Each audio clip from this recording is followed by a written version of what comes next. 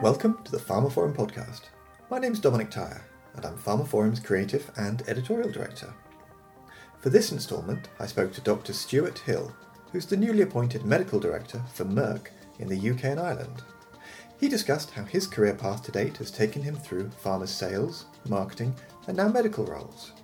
We also looked at how he's seen the oncology landscape changed, and which of these developments he sees holding the most potential to improve patient outcomes. You can find more details of this episode, including a download link to the podcast and information about other instalments in the series at pharmaphorum.com/podcast. The Pharmaphorum podcast is also available on iTunes, Spotify, Acast, Stitcher and Podbean, where you can find and subscribe to it by searching for Pharmaphorum.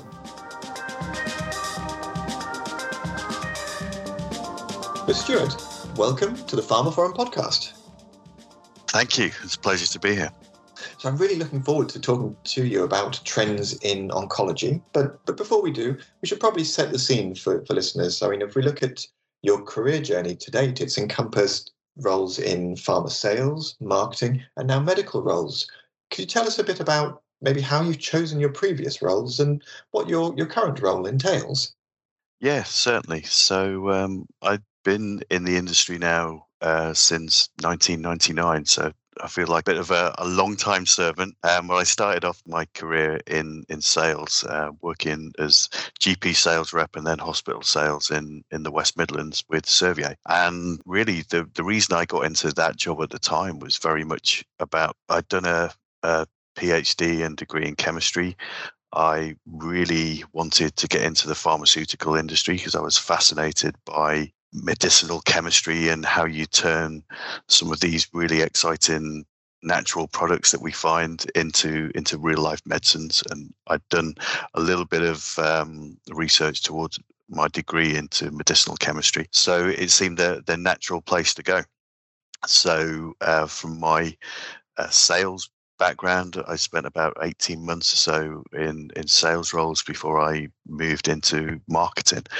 And I think it's that for me was the place where I always wanted to be at that stage. And I was involved in learning a lot of the early marketing skills and launch preparations and brand planning, tactical implementation in the early 2000s in areas such as hypertension and cardiovascular disease, Servier, which was a huge amount of learning and development for me, a huge amount of fun that we had with a really strong team at that time. I think I got to really grow quickly into how you turn your strategy, how you see that implemented and measure and drive your commercial performance. And that was really exciting time for me.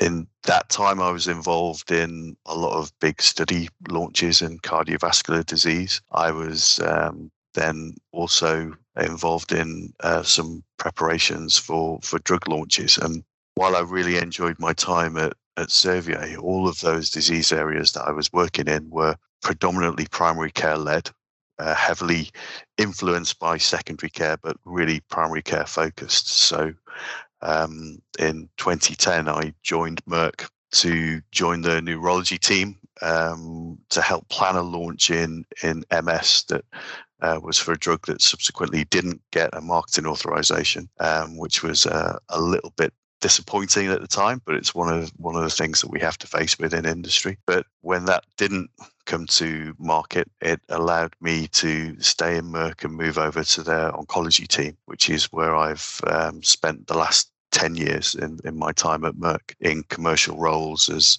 again, head of marketing roles, brand manager roles, and then ultimately for the last 3.5 years into leading the oncology business unit, which has been a huge amount of fun and a really successful time for the company.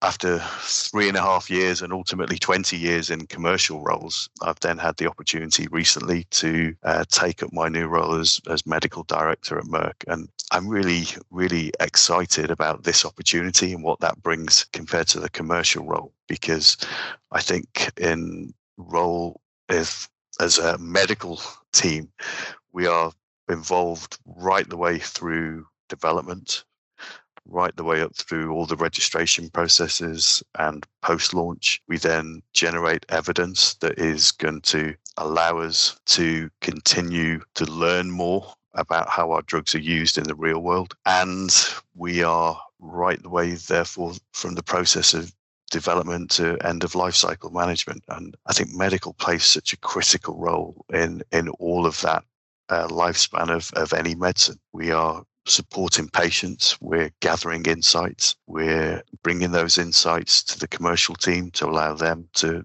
learn and grow their commercial strategy. We are providing high quality education to patients, clinicians, to nurses, to pharmacists. And therefore, we, I think, are fundamentally at the core of everything that any pharma company delivers. And that's what I'm really excited by in my new role now.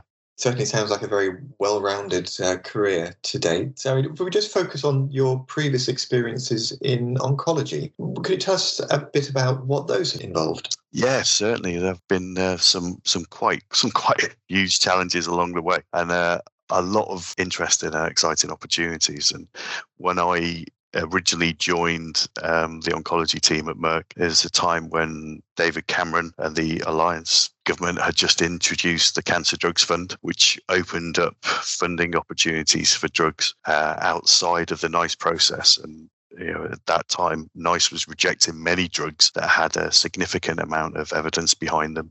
And that meant that patients in the UK weren't getting access to drugs that everyone else in Europe was. So the Cancer Drugs Fund really paved the way for a change in policy there to allow more cancer drugs to be available to more patients. And those drugs then can bring the benefits that we'd seen in some of the clinical trials. So in my early days, we were focused on making sure that we could maximize the opportunity that new funding route applied. Then as the Cancer Drugs Fund took hold and grew and developed, we had to change with it. So there were constantly moves to go from more regional structures into more national funding structures. So I played a part as not just implementing the strategy to maximize the commercial outcomes at the site, but also to make sure as many patients across the UK as possible got access to that fund. So as the funding routes moved to more national, we had to enter more commercial discussions with NHS England and others around the value that was involved in the drugs and how they were able to be then brought to patients. I think at those times as well, I was also involved in planning for one or two drugs that were in phase 3, but subsequently didn't make it. So again, I continued that evolution of the journey I'd started in my early days of launch planning, making sure that you've got the right stakeholders involved and bringing cross-functional teams together to manage and execute those launch plans. Although at that stage they unfortunately didn't come off, but I was able to lead a successful launch in 2017, where in an alliance with Pfizer that we have around one of our immunotherapy drugs, we were able to launch it for a rare type of skin cancer. And that was just an absolutely fantastic opportunity to do that and to be able to really lead the promise that we'd seen in early research into reality and bring it to market and make sure that patients could benefit from that drug, which for many of them will have been a life-changing treatment. So I think it was really exciting days and times through that. Absolutely. It must have been, particularly with all of the change that was coming through with the Cancer Drugs Fund at the time and trying to work out how that fitted into access arrangements and opening up treatments for patients. But more broadly than that, then, during that time, how did you see the wider oncology landscape change? I think it was a really interesting time. I remember planning, one of the launches I was involved in planning in my early days was for lung cancer. And I've been reflecting on this with a few colleagues recently, because at the time there were very few treatment options available in lung cancer. Some of the early targeted therapies and EGFR targeted therapies had started to come through. But that was about it, beyond the traditional platinum doublet chemotherapies. And if you look at where lung cancer is now, with the breakthroughs that we've seen with immunotherapies and with more and more targeted therapies that are targeted at specific mutations that are oncogenic drivers, where they may even represent a small proportion of lung cancer patients, we've got some really, really, really good drugs available that can bring huge benefits to patients now. And lung cancer in those early days, back in the early 2010, 11 time, was a fairly easy to write a treatment algorithm that was sort of, you go this option or you go this way. And all of a sudden we've got multiple different options of treatment available in many lines of therapy for different subgroups of patients. And I think that just shows how in that one disease area, things have really changed over that amount of time. Definitely. And when you look at these kinds of developments across oncology, which do you think will hold the most potential ultimately to improve patient outcomes? I think I love the way that the rise of immunotherapy has really taken hold of many cancers. And I think it's something that we've tried to grapple with for many years unsuccessfully until we've identified the right pathways that we could use checkpoint inhibitors to really unleash the power of the immune system. If we look back to the early days of the development of ipilimumab and subsequently of nivolumab, pembrolizumab as the trailblazers in this area, these drugs are now used routinely in many different types of cancer where, if you look at melanomas, advanced melanoma many years ago, patients had very poor survival. And now we're seeing 10-year plus survival gains with these drugs. And, these are huge strides in 10 years that we've brought to market as an industry and are transforming patient lives. And I think we've still got a whole host of options going forward to further explore and develop different types of drug that work in different pathways. And we know that the likes of the PD-L1 or PD-1 and CTLA-4 checkpoint inhibitors are really good for some tumors, but they're not good for all patients in those tumors. And there's some tumors where those pathways don't seem to show any effect. And the whole range of different checkpoint inhibitors that have been developed to explore are any of the other pathways more important in some of those tumors, I think is really, really exciting. How can you unlock the potential and the power of the immune system to really find, seek, and target the cancer as it normally would? I think that to me has still got huge option going forward. And coupled with that, we've seen even more effective and beneficial targeted therapies come through, and the rise of some of the real targeted therapies at specific oncogenic drivers is transforming outcomes, for example, in ovarian cancer with BRCA mutated patients and the likes of olaparib and what that's brought there through SOLO-1. I think is just phenomenal data. And the more we can target these specific driver mutations, the more we can find the right pathways to unlock the power of the immune system and maybe look at different combinations of these things, I think is just really exciting. I don't think we've had a more exciting time in oncology about what the future could hold. And so can you talk to us a bit about how your company's involved specifically in these areas and where that's heading?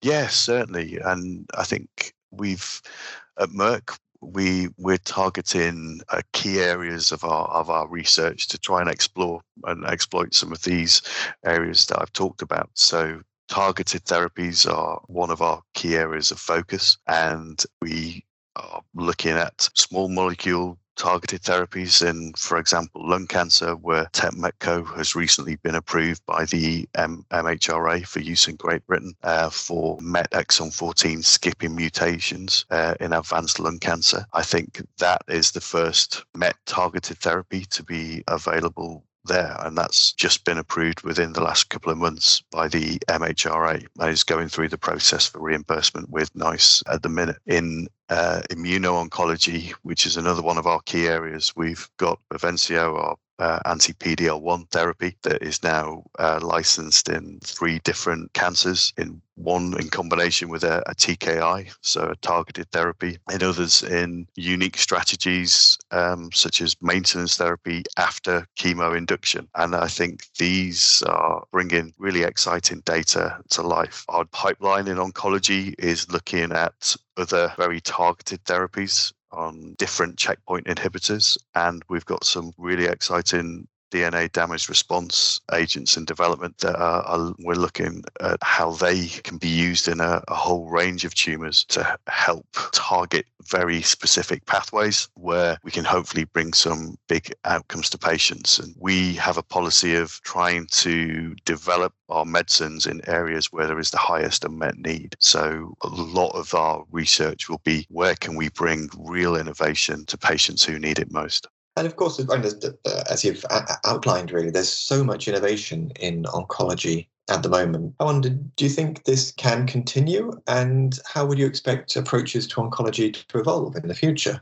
I think we're at such an exciting crossroad, and I think I've probably touched on some of it already. The power of the immune system is finally being harnessed in drugs, and we can really show how that can be built forward, maybe used in combination with radiotherapy or with more targeted agents, which is something I think we've got a lot of research to do. I think some of the targeted agents we're finding and developing and bringing to market are really exciting too. We've got a whole host of new targeted therapies across a number of tumours that are really making big differences. And I'm really excited about the power of having a genomic strategy that can really identify the right genetic profiles of patients and using our knowledge of the genome to find the right medicine that can really improve outcomes for the right patient. I think if we can use that power of the science and the knowledge that we have about how cancer grows, find the right therapies that therefore can be used to limit that growth and stop that growth. I think that the power of what we can learn and what we can bring to market in the future is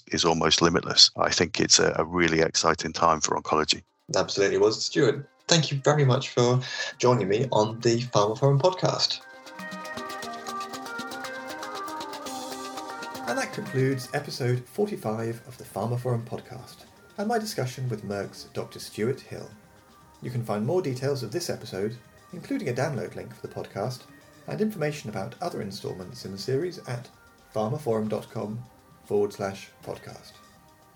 The pharmaphorum podcast is also available on iTunes, Spotify, Acast, Stitcher and Podbean, where you can find and subscribe to it by searching for pharmaphorum. And don't forget to visit our website to sign up for daily or weekly email pharmaceutical news and analysis bulletins, and follow us on Twitter, where we are at pharmaphorum.